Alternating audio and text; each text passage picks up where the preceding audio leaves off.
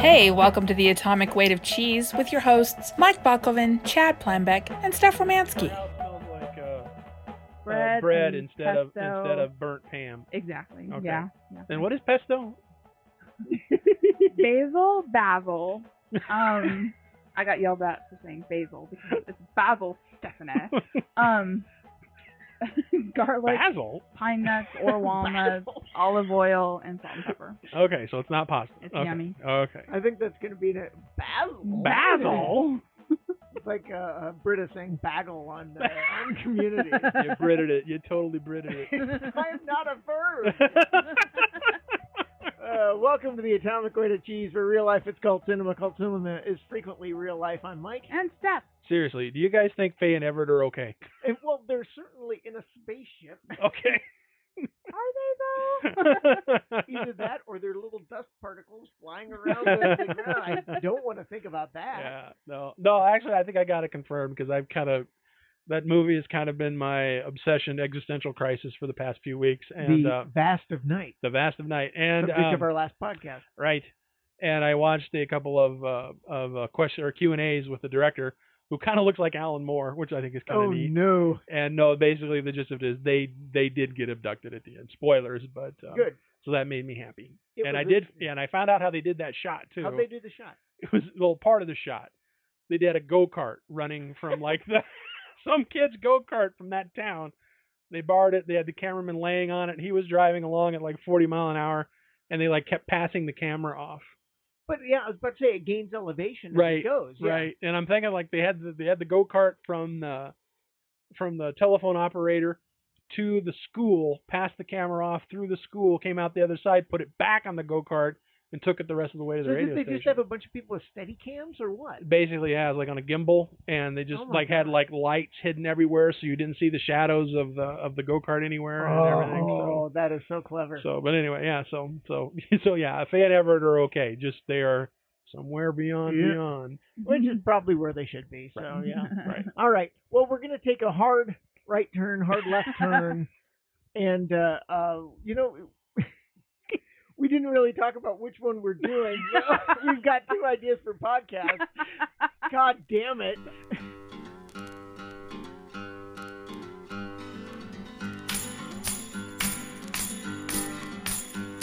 Don't sing if you want to live long. They have no use for your song. All right. So let's see if we can cut that part. Maybe cut it. So we're going to take a hard right turn, hard left turn, whatever. And we're going to do the FX show, What We Do in the Shadows, just ended a couple weeks ago. And there are two magnificent seasons of this absolutely magnificent show that I think we all have enjoyed, that, to be honest, got me and my family through a good bit of self-quarantine because of COVID. I love this show. I think you all love this show. I like the show better than the movie. Yes, I agree, but we'll get into that. Okay. Yeah, so we're going to talk about What We Do in the Shadows today, which is both a movie starring and directed by Taika Waititi and Jermaine Clement, and the FX TV show created by Jermaine Clement, starring a bunch of people you haven't heard of, and Matt Berry. So that's the subject for our podcast today. I think we'll start off with the movie. So, like, what was your first exposure to the movie? And like, did you jump on? Oh, yeah. Did you jump on the bandwagon early or what? Yeah, I loved it the first time I saw it, but it was also one of those movies where I'm like, I want to watch that again because I remember this one funny part. I want to see it again, and then it's like, I want to watch it again for that werewolves, not swearwolves bit, and then I loved it. Yeah. And then I was like, Rhys Darby is a funny dude. Yeah, yeah. I remember when I watched it, and again, this is me. It's not the movie. I thought it was really funny, but like in the movie, there's just like one major buzzkill moment for me, and it's just me. And I won't necessarily say it ruined the film, but it kind of took a little bit of the fun out of it. I don't know what it is. It's that scene where I think it's Waititi's character, and he's got the gal who finally got my life together. I'm going back to school and everything, and then he kills her and drinks all her blood. Yeah. And I just felt really bad for that gal. And it's like, you prick, what the hell, leave her alone, that kind of thing. And this is something that I think we're going to dive into because there is a pretty big tonal dissonance, I think, between the movie and the TV show. Sure. Yeah, I think the movie was maybe going for a little bit more of that shock sort of thing because it's got a good bit of gore to it. There's no gore to be seen at all. That scene is very darkly humorous. Like I said, I don't know if it just like hit home for me for some reason, but it's like, you dick, that kind of thing. And it just kind of took me out of the movie, and I never really recovered from it. I think I probably need to watch it again is what I really need to do. Mm-hmm. But no, like I said, the characters are great. I love the old spooky vampire in the basement who gets torched. Yeah. That kind of thing. And the I'll tell you what, the 2 lines from My Family are, Peter, that whole bit, and it's like, and he took me into the veil of darkness. And this is Peter. Ever since. That line, and then the other line is, aside from werewolves, not swearwolves, is, I'm spacing, but there were a couple just really, really great ones. And that's, to me, that's one of the best parts, because it's like, vampires from different ages of or different centuries, basically. Being roommates. Right, being roommates. No, that was it. It was the cool guy line where they're having a house meeting, and he goes, well, we all think you're a cool guy. Oh, good. Can I go? No, we didn't call a meeting to tell you were a cool guy. That's like real world Transylvania, that kind of thing. And so, no. But it's one of those movies that holds up that I'll still show to people, but now, instead of the movie, I'm pitching them the TV show, to be honest with you. Because the TV show kind of took that premise of basically vampire roommates via The Office, because those are kind of the things that smashed together. It's got that kind of pseudo documentary nonsense going on. That not even pseudo, it is a documentary. But would you? Okay, someone who's never heard of it, you want to show it. Is it important to see the movie first before you go into the show? I don't think so. I think because it's different characters. Yeah. And, I think you could probably pick up the premise pretty fast. I mean, it obviously wouldn't hurt to see the movie first. Yeah, it's just that there's some cameos in the show. True. Yeah, because you probably want to know. Are we going full spoiler? Yeah, I think we're going to spoil. I think we're going to spoil. If you haven't seen the show, go watch the show. Come back, listen to the podcast if that's something you're inclined to do. But we're going to talk about it. Because even Wesley Snipes shows up, which I think. Okay. So we'll start in season 1. Season 1, we're introduced to the 3 main characters in the house. You've got Nandor the Relentless, whose line is, people would say, please relent, and I would say, no. Nandor the Relentless, you've got Nadia, who is kind of a more traditional Transylvanian vampire, and then you've got Laszlo. Laszlo is played by Matt Berry. And they're a couple. Yeah, and they're a couple. And Matt Berry, I don't think is incapable of not playing Matt Berry, which is fine. Sure. Because he's great in this role. They have a familiar whose name is Guillermo, who's probably one of the best characters. Don't forget Colin Robinson. And then Colin Robinson. Because to me, it's like, he's one of my favorite parts of the show. It's what he said. I thought I would hate that guy. Yeah. But I think it's great. and the theory behind it is Colin Robertson is a different kind of vampire. He's a psychic vampire. Yes, an energy vampire who through social interactions drains people's energy. So he basically looks like a middle manager. Right. Yeah, and acts like it and sucks your energy through coming up and saying, hey, like, working hard or hardly working. Boring conversations, and he basically just sucks people dry and they pass out. And I just think that's hysterical. There's a bit in season 2 where I thought his character became a little bit more clear when for some reason Laszlo is out of the picture and he tries to kiss Nadia and he goes, oh no, I'm not romantically interested in her. That's just one of the most awkward conversations or awkward scenarios a person can have. It's delicious. It's like filet mignon. I'm like, yes, that is a perfect reading of that character. Yeah. Or the second season too was like, not to jump around a lot, but where he gets promoted. Yeah, and so people. It was his episode. It was so good. Yep, and so people have to listen to him. and then he becomes like an uber vampire because he gets so much energy that now he can fly, and he's like putting the other vampires to sleep in the house too because he sort of becomes the overlord of the house for a bit. Nandor laying there, hey Guillermo, come put your neck in my mouth.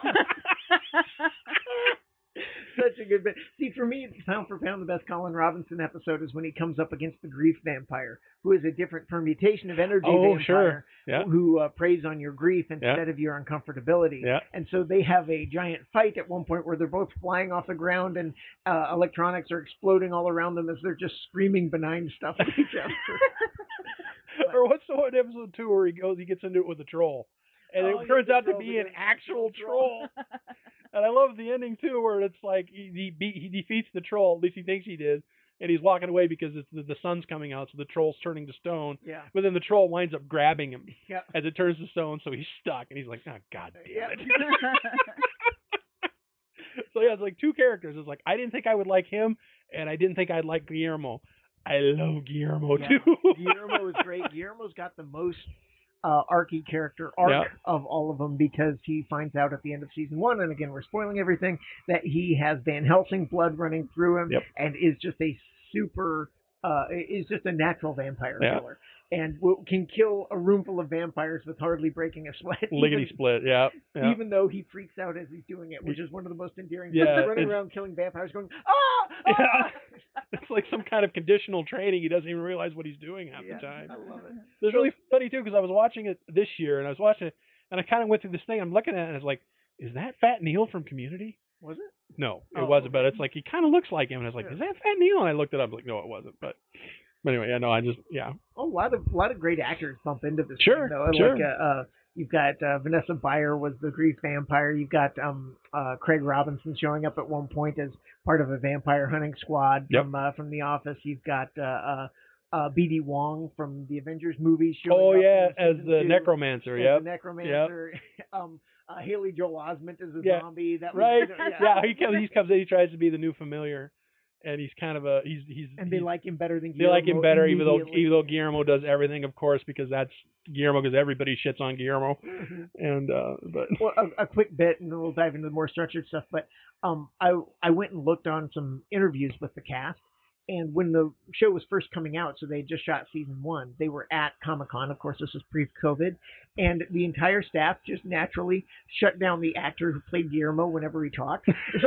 So he would be like, "No, it's been great," and they were going, "Not now, Guillermo."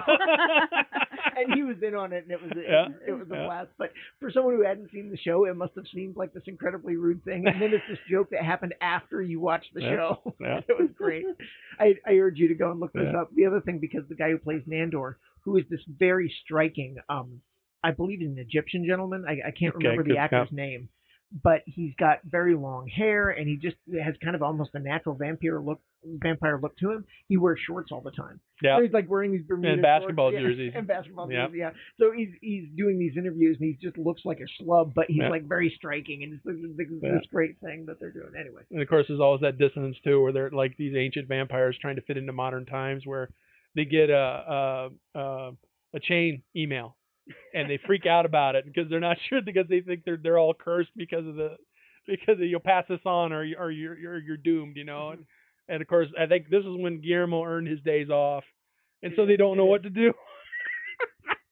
They're just freaking out. Oh, we must find more Yeah. email addresses. Yeah. Colin Robinson, give us your email. Right, and there's just like this all these like weird and comedy coming out of every Monday things for vampires, like when their yard starts collapsing because of all the dead bodies. All Yeah, the gases escaping from the dead bodies basically are creating all these sinkholes in their yard, you know? So they got to deal with that. Oh, that's the best. So I want to back up just real quick. So we've got the first season. The thing that I appreciate about the show, and I want to get your guys' take on it, is, man, does that show hit the ground running. I mean, the Yeah. characters are established right away. You don't need to spend any time kind of getting to know who these are, and I think that's a product of Yeah. casting people like Matt Berry and some of the people who are just like right away you've got a familiarity with the character. And also it has, you know, I love like opening credit theme songs and stuff that basically gives you the whole gist of the show, bing Right. bang boom, and it's like, and like you said, do you need to see the movie? It's like, no, all you really need to do is watch the opening credits, because it kind of gives, you know, the pictures of the vampires, you know, throughout the ages Mhm. and how they, you know, like through the decades, and because I love the scene where Nadia and Laszlo are dressed up as punks. Yeah, that's You know, that great. kind of thing, and you got that great song going, and it's like, so like I said, that just gets you right into it, sucks you right in. Quick bit of trivia. I downloaded that song from iTunes. It's like 6 minutes long. Yeah, And it just keeps going. Yep. So it's like they took a snippet from a song. And it's like, oh, what a pleasant song. And I downloaded it. And it's like, oh my God, this is yeah. a slog in yeah, your like life. I said, yeah, it's this old folk song, you know, and it's Yeah. really great. Yeah, I don't know where they found it, but like 6 minutes of it is way too. You know, it's like that's a third of an episode of this friggin' show. Like that VW commercial I was talking about with that great song. Turns out it's about Roman Polanski doing terrible things, and it's like, Oh, oh my no. So anyway, But yeah, I really like that they set the characters up right away. And the what was I going to go? That the situational comedy is like right. I mean, they just don't waste any time. And Yeah. every time I think I've named an MVP of the show, it changes like 3 times per episode. Yep. It's like, oh no, Nadia is the best. Nope, not Nadia. It's what you know. Yeah. It just follows it to its logical conclusion, which I think is just this idea of like vampires living in modern times, dealing with vampire problems, and it just follows through on it, and it's just Yep. And just the absurdity of it is just great. okay, so season 1, do you have a favorite bit? Because season 1, the bit that we talk about all the time is the bit where actor Doug Jones, the fantastic Doug Jones, who of course works with Guillermo del Toro in every movie he does. Doug Jones plays the count, or no, not the count, the Duke, or what is it, a visiting vampire dignitary. Okay. Whose name is eluding me right now, but anyway, the Baron. Okay. And he shows up and goes on a night at the town, and they drink the drug blood, and all the vampires get very high. And Andor puts a construction cone on his head and goes, "We drank the drug blood, and now I'm a wizard."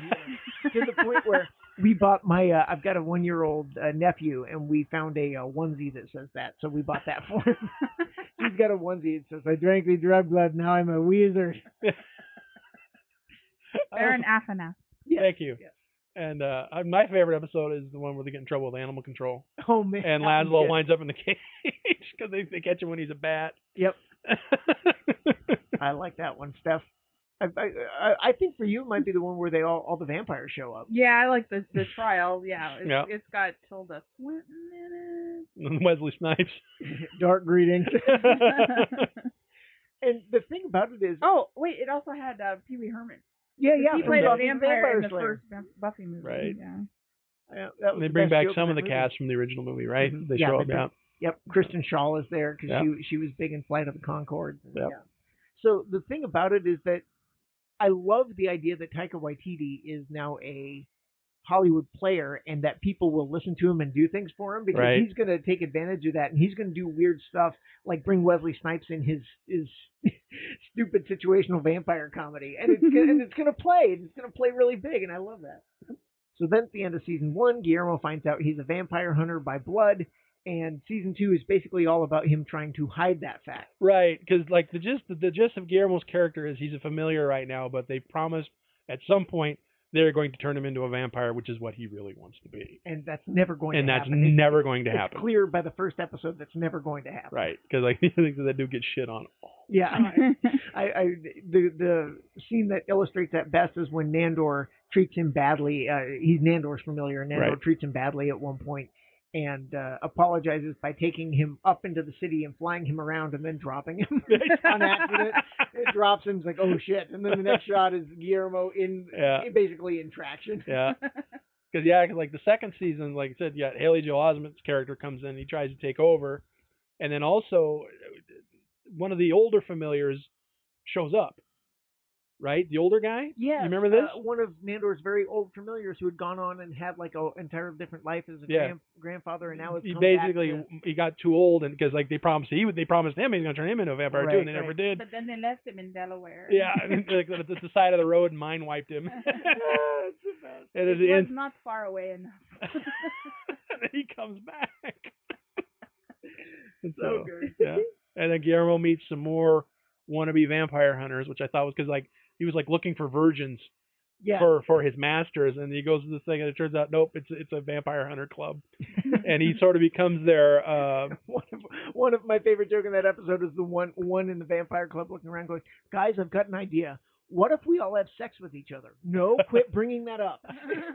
And they wind up like going to the Brady Bunch house, and they think they're vampires, and not, and it turns out yes, they were the whole time. Yeah. Not just vampires, but dozens of them. Dozens of them, and then it turns into a massacre, and basically Guillermo saves the day.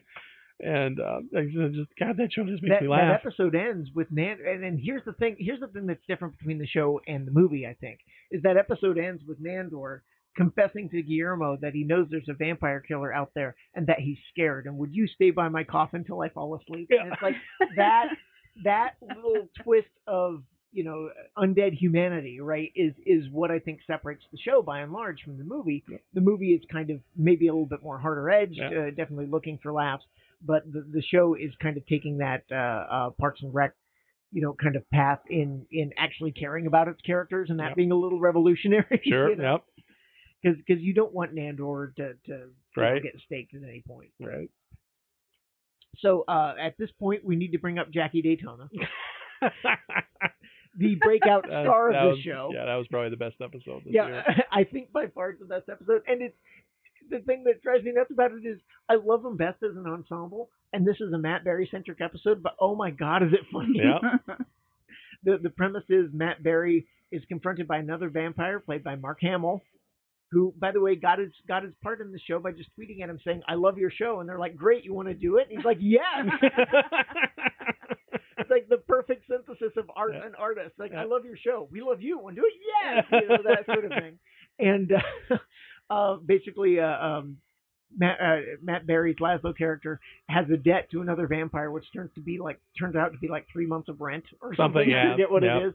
And so he flees, and starts his life over as a girls' high school volleyball loving bartender named Jackie Daytona. And his disguise consists of a pair of blue jeans and a matchstick. and a toothpick. A toothpick. Oh, it's a toothpick. Yeah. And he opens up this thing, his go bag is a pair of blue jeans and a toothpick. And nobody recognizes him. Yep. Nobody at all, because like later on, Hamill shows up at the bar, and he has this long conversation with him, but he doesn't recognize him. He goes, "You are obviously a human bartender. What with your toothpick?" And it seems to work, and he's got this whole life where he's big on high school girls volleyball. Getting the girls to state. Yeah, getting them to state. He's got a bartender who works for him who has a crush on him. Yep. He plays Simply Irresistible by Robert Palmer on the jukebox every night. And I actually heard that song the other day, and it was delightful to learn that it had been ruined for me by this episode. I love when that happens. And so he is going to try to get the girls to state while dealing with this other vampire who wants to come and collect a bounty from, or collect a debt owed. And he winds up paying him off with one of those singing fish because he thinks it's magic or it's like I don't know, it's some sorcery or something. Yeah. When I make my list of the 10 things that got me through the entire COVID situation, the scene where Jackie Daytona is made and he removes his toothpick and Mark Hamill looks and goes, "Oh, it's you!" That's going to be in the top 10 somewhere. That scene just made my week. It was the best. Yeah. Love of course, one. yeah, that's the same episode like I said, where Laszlo's off and Colin starts hitting on Nadja, which is a thing all of itself. Of course, Nadia's got a soul doll. Yeah, follows her right. around. That's from the Ghost episode earlier because like they're trying to make peace. Like Nandor's trying to make peace with his horse. And Laszlo's trying to make peace with himself, and they basically jerk each other. Yeah. Oh God, I remember that. Yeah. That was an uncomfortable episode for the family to watch. I'll bet it was. All right. Witches wasn't. Well, Witches was a little too, but it had the immortal. Oh, the milking. Yeah, the immortal 2 lines. "Hey, there's a goat over there," and "What kind of goat sorcery is this?" And that got us through those 2 episodes pretty handily, I think. But even now, "Hey, there's a goat over there." No.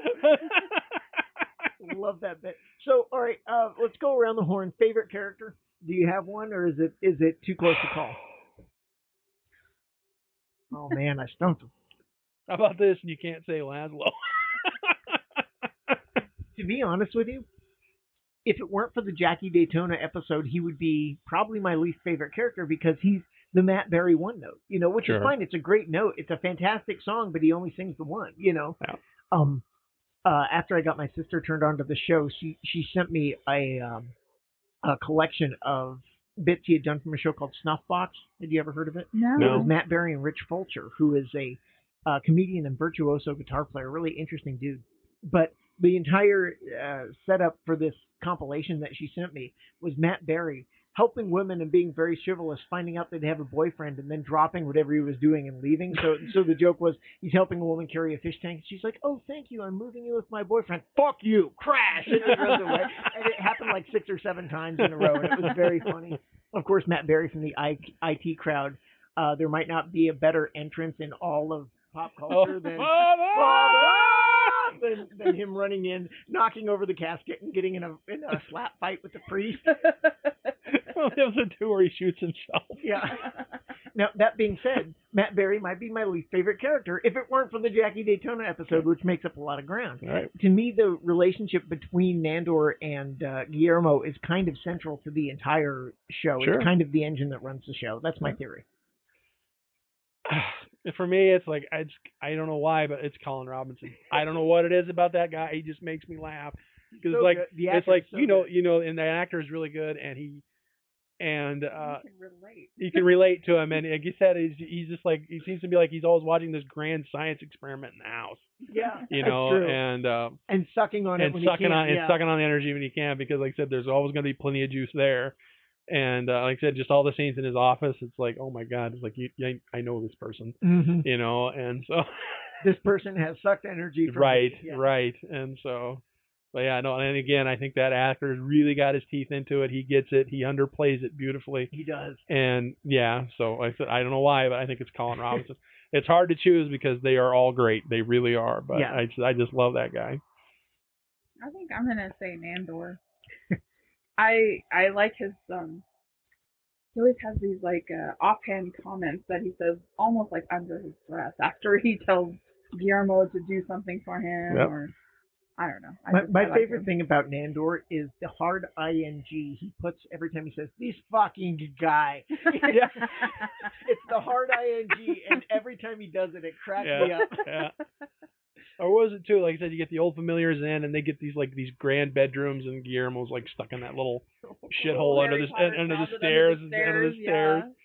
And so, like I said, yeah, that's another. Again, I just mentioned before. It's like I can't believe that character.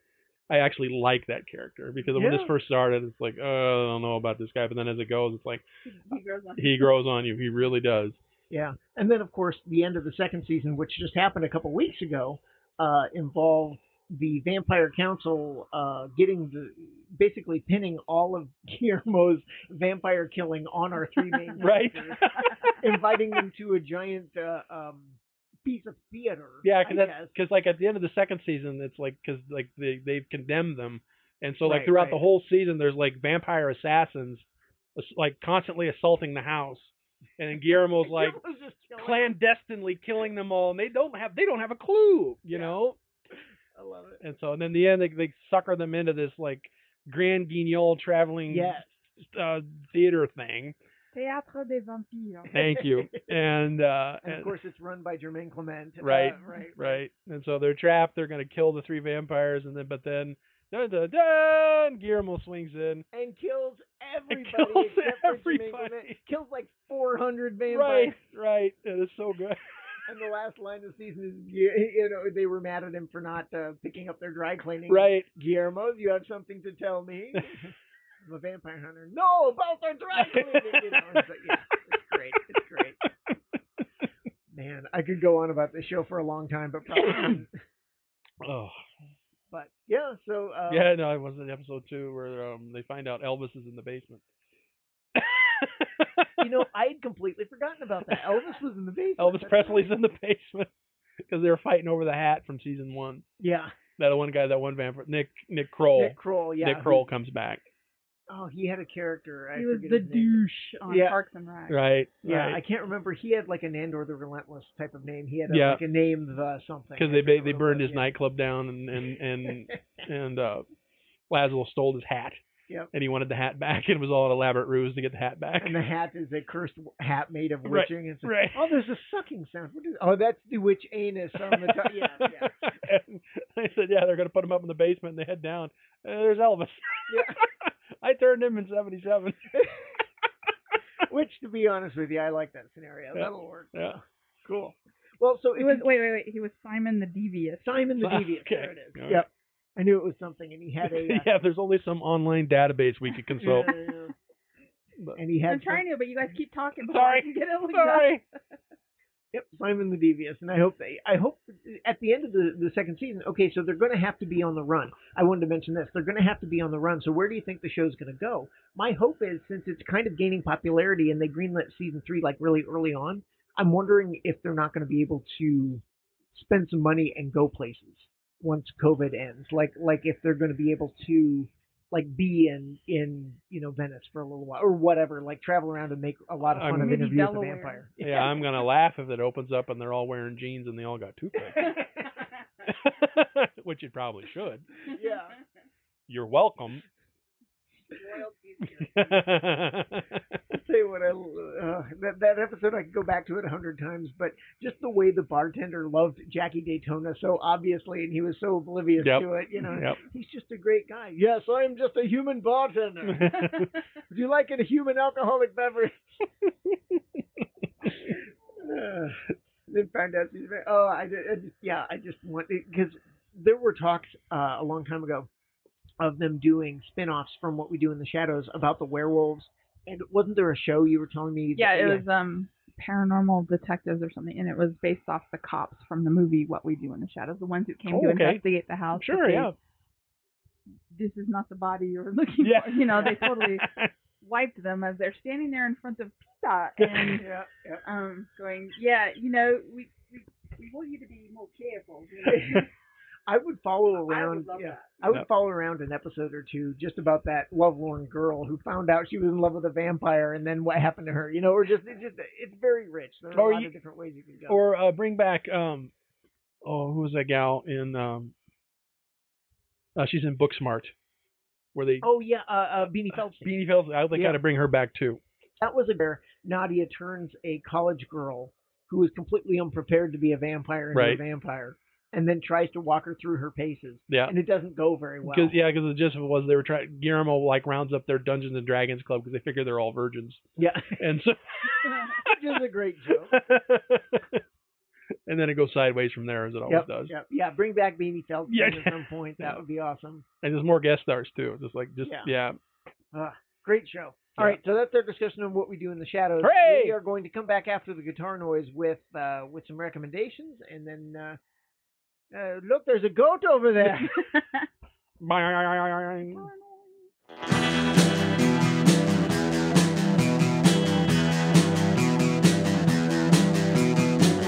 You're listening to the Prescribed Films Podcast Network, home to hundreds of hours of free podcast entertainment.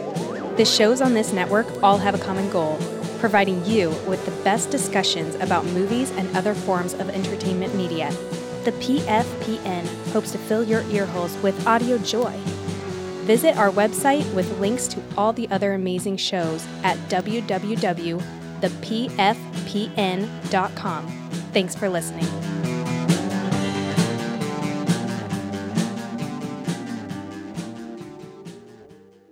Hooray! All right, we're back from the guitar noise, and we're going to do some recommendations, things we've been talking about reading, watching, listening to, paying attention to this last 2-week period. Who wants to start? Who's got a good one? I do. Go. I started watching The Floor is Lava on Netflix. Hey!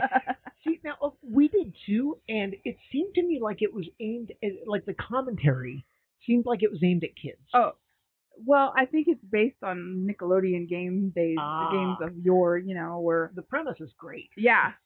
But, I mean, who didn't play The Floor is Lava as a kid? I have vivid memories of couch we had to jump on. We only had one couch. Yeah. The lava got us. Yeah, the commentary is a bit cheesy and stuff, but listening to some of the things that the teens say to each other to get them to go across life, this is the most important thing in the world, or yelling at them because they're like prevaricating or too afraid to make a 4-foot jump or something. I don't know. I made it about 8 episodes in before I had to give up for the day, but I thought it was funny, and it just made me think of those, with a small kid at the time, Nickelodeon, those shows on Nickelodeon were popular. I've seen a lot of them, and they're great, I have been fascinated by Netflix Top 10. Have you been paying attention to just some of the things that make it on there? Yeah. Yeah, I said I usually don't pay much attention to it. Okay, the one that got me was there's a Gaspar Noé, who I have no love for, but a movie that Gaspar Noé made called Love that basically opens with a very explicit sex scene, complete with full nudity and unsimulated sex and orgasms and the whole thing. And it was like number 8 or 7 or 6 on Netflix for like a month. And I read an article where someone's saying, yeah, kids are home. Kids have Netflix. Kids found porn on Netflix. What's the big deal? Why are you surprised that this happened? I'm like, oh, yeah, that makes all sorts of sense. The only problem with it is then they have to watch a Gaspar Noé movie. And I'm like, oh, my God, So I'm fascinated by that top 10 because it's largely broken down. You can see ethnic lines there. Mm-hmm. You can see movies and shows that are aimed at specific ethnic groups. You can find, that kids are watching porn, and then you see stuff that works and doesn't work for Netflix, and I find it fascinating. I'll have to pay more attention to it. I see like the first 5, before I'm scrolling down to look at them, watch it again. Yeah, I'll be frankly honest. I canceled Netflix. I don't. Yeah, I just didn't watch it enough, and it's like, why are you paying for this? And so I sort of have a backdoor in through someone else if I want to get back in, but it's like. So just out of curiosity, what streamings do you have right now? I only have like Amazon Prime and YouTube right now, or Disney Plus, because I keep thinking I'm going to get rid of Disney Plus, but it's like, no, I want to see The Mandalorian, and if they ever release those Marvel shows, there's a couple that I kind of want to see. Man, wasn't Falcon and Winter Soldier supposed to come out in July? Yeah. Yeah, but I don't think they were quite done shooting it yet because they were shooting in Puerto Rico, and then they had the storm or an earthquake or something, so that messed that up, and then of course the nonsense that shall not be named. And so that's delayed. And like I said, the one I really want to see is WandaVision. That's the one that looks fantastic. That looks crazy. And so I'm kind of looking forward to that one. So right. What's your recommendation, Chad? Floor's lava. Yeah. Well, like I said, in these dark times, I finally trying to get my act together and watch some films that I probably should have watched already but haven't yet. And one of them was Don't Look Now by Nicholas Roeg. Donald Sutherland, and I have seen that movie. I like that and movie. Boy howdy, that is a mind screw and a half. That is a corker. I like that. And because it's really good because people talk where like certain genres started and also like where they ended, and you get into those like weird continental thrillers, like the Gialli and Bava and Argento and all those guys. To me, it's like I think this movie is kind of where that ended, the first wave of it. Because there's the two kooky old ladies who are sort of psychic, right? And Donald Sutherland is sort of psychic because that's like this whole thing. He's like he's getting premonitions through the whole thing and you don't even realize it. Yeah, who's the girl is Julie Christie, right? Julie Christie, yeah. Because that was, like I said, I had an impromptu Julie Christie double feature. I didn't even realize it, but yeah, Don't Look Now is really good. It is. It's very creepy. It's a very slow burn, and the gist of it is this couple, they're in Italy. He's restoring this old church. And they lost their daughter tragically, and he's kind of having these strange visions. And by the time the audience and him kind of piece it together, it's too late. And it's really good. And the other one I watched, can I absolutely as well? Absolutely. That was and I hate to keep going back to this theme, but there was the rumor that has since been confirmed that was unsimulated sex as well, because Sutherland and Christie were a couple at that point. Okay. And there was like a whole bunch of talk that the sex scene in that movie was the real deal. And hey, turns out later on Donald Sutherland's like, yes, I'm hawking orange juice, and yeah, that was the real deal. And then the other one I watched was Hal Ashby Shampoo. I had never seen Shampoo before. I don't think I've seen that either, but I've heard a lot about it. It is really good. It's like it's basically Once Upon a Time in Hollywood before Once Upon a Time in Hollywood was a thing. It is a wonderful. That was Warren Beatty. Yeah. Warren Beatty, and Hal Ashby directed it, and Warren Beatty is like a hairstylist, and he's basically sleeps with anything that moves, and it's the story is between him and like these 3 other women, and they're all kind of interconnected. And the cast is great. Jack Warden's hysterical in it. And it's like Lee Grant, Julie Christie, Goldie Hawn. Excuse me. And it's just like the snapshot is like right when Nixon was getting elected. The soundtrack is killer, and it's just this perfect like time capsule of a certain place and time, like in Los Angeles. And there's like this great drug party and everything, and it's really good, and it's one of these things. It's like, why haven't you watched this before? Yeah, and it's like so yeah. So I'm just kind of going through like these old movies you should see before you die kind of thing. So I'm doing that, and then on top of that, I saw another. This is a newer one. It's called Sea Fever, and I think this is made in England, and it's kind of like The Bay. You remember The Bay? I remember The Bay. Okay. The Bay was excellent. The Bay was excellent, and it gets a little gooey. And the gist of this was it's like a fishing trawler that this scientist lady is latched onto them because they're kind of doing these ecological studies. And, things are bad in the ocean right now. And the gist of it is they get attacked by like a giant Portuguese man of war that has never been documented before. And it leaves this goo everywhere, and it leaves like parasitic eggs. And the parasitic eggs get in your body, and they get in your eyes, and your eyes essentially burst, and then more things come out. And so the ship's infected, and it's like, so we can't go back because we're infected. You know, we're going to kill the world if we go back. And then, of course, drama from there on out. It's pretty good. Sea Fever, its brand is like, I think that's 2019. Okay, so it's a new one. It is brand new. So highly recommended on that one, too. Cool. Well, I've got two that, one of them is, why didn't you ever tell me about The Villain? Have you seen The Villain? I've seen The Villain. The Villain is... I dragged my mom to the theater to see that. Oh, my God. So...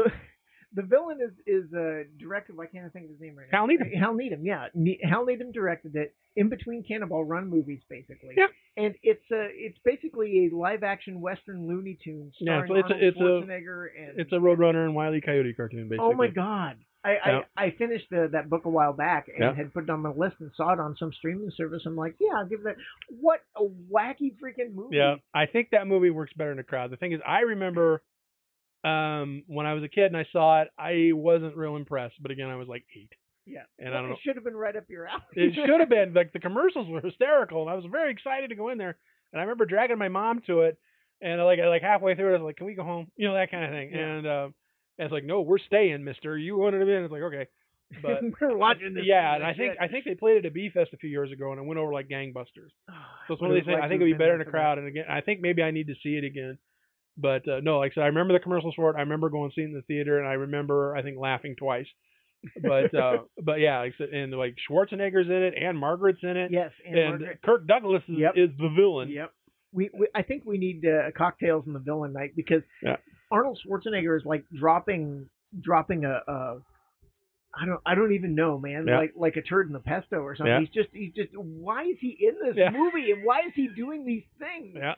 You know, because he's the white hat. Yeah, he's the white hat, but he also is at the thickest accent he'd had and was like as big as he ever was. Yeah. So, like that's back when they were still dubbing him over. Yeah, this is before Conan. Right. Pre-Conan or Hercules in New York. Yeah, because Hal Needham says in his book that Schwarzenegger came to him, handed him the script to Conan the Barbarian, and said, "Would you be interested in directing it?" And he said, "No, I don't do sword and sandals." Mm-hmm. Of course, Hal Needham made a lot of claims in that book. Yeah. I'm sure many of them are BS. Well, it could be, you know. Anyway. Just hell of a stuntman. Anyway. Yeah, hell of a stuntman. And yeah, anyway. So The Villain. And the other thing I want to recommend is Karina Longworth is back with her You Must Remember This podcast. And she's doing a special series called Polly Platt, The Invisible Woman. Have you listened to any of this? I've been listening to that too, yeah. So good. I think I'm one episode shy. Yeah. Yeah. The episode where she basically introduced Matt Groening to James L. Brooks and created The Simpsons. Yep. You know, it's a story of a woman in Hollywood not getting any of the due for the many things that she did very, very well. Well, it was like one of the best things about that. It's like how, you know, Bogdanovich's career kind of went to shit after they broke up. And it's really funny because I saw a trailer. He was married to Bogdanovich. Right, Peter Bogdanovich. And they made some fantastic movies together. And then when they broke up, I don't think either career really recovered, you know, because like they were so much better together than they were apart. And then two, and it's like, because I like Peter Bogdanovich's movies, but it's like you're beginning to learn, you know, as a person, it's like he's a bit of a cad. Yeah. And because you watch the trailer for What's Up, Doc, it's all about him. Mm-hmm. It's not about the movie. It's not about the characters. I'm Peter Bogdanovich, and it's because it was all about him. It's like the ego on that guy is incredible. It was not good. Yeah. But it's a fascinating listen, and I can't recommend it enough because I was a little initially reluctant to kind of listen to it. It's like I have no emotional connection to those movies, and be honest, my favorite Bogdanovich movie might be Target. Exactly. You know, that's one of the reasons I did it, because like I said, Targets is one of my favorite films of all time. Yeah. And it was those guys basically winging it with Corman. And it was good enough that, you know, Corman basically says, you know, if you can't anybody, I'll distribute it, but this is too good for me. Mm-hmm. You know, go try somewhere else. And they did. And of course, it really helps too when you got Sammy Fuller working on your script. Yeah, that never for hurt. free, you know. So, but just and she was a problematic person too. She was an alcoholic and kind of an absentee mother and like a lot of other things. But just her story. Yeah, no saints in the story at all. It's a very good story, and man, she has some great firsthand accounts to Polly Platt's children, and The Bad News Bears, Yep. like some of the Yep. stuff on that, and it's just a fascinating podcast to listen. So if you Yep. like film at all, the current season of You Must Remember This. Oh, I know. Like I said, yeah, I think it was really funny because right when everything blew up nationally, on the racial thing, I was in the middle of listening to the Song of the South episode. Oh yeah, she did a great deep dive on passive aggressive racism in this country throughout the years, and how Walt that Disney, movie not so passive not so passive aggressive. But it's just funny how the film kept kind of coming back depending on who was president, that kind of thing, or who was in charge, and it's like I said, that gal knows what she's doing, and like I said, that's an excellent podcast to listen to. Yeah, her bit on Song of the South was great. Her bit on Manson was great, Yep. and the Polly Platt one. If she decides to do one on Dirt, I'm going to follow her. Sure, yeah, she's got a really good one on Lugosi and Karloff too. She does. That's another really good. Yep. So like I said, yeah, it's kind of all over, and it's just she does her research, and that to me that's like crack cocaine to me, and it's like you get into the nuts and bolts and everything. It's like I'm in. Yep. So yeah, no, I've been listening to that too. Like I said, I don't think I've listened to the last one yet, but The last one is about up to current day. I think she's got one more after this. Okay. It doesn't sound like things end well for good old Polly, but we'll figure it out. Yeah. Cool. Well, that's our episode this week. Thank you for listening. We'll be back in a couple weeks where we will do some deep dives into some drive-in material that we've been consuming. Just to put it out there, Chad Plombeck is not a fan of Hamilton, so we'll put that up there just in case. I never said that. Just in case you want to send him an email. Where'd that come from?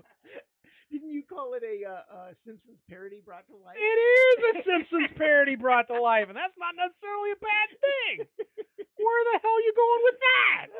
So we'll be back in a couple weeks. Thanks for listening.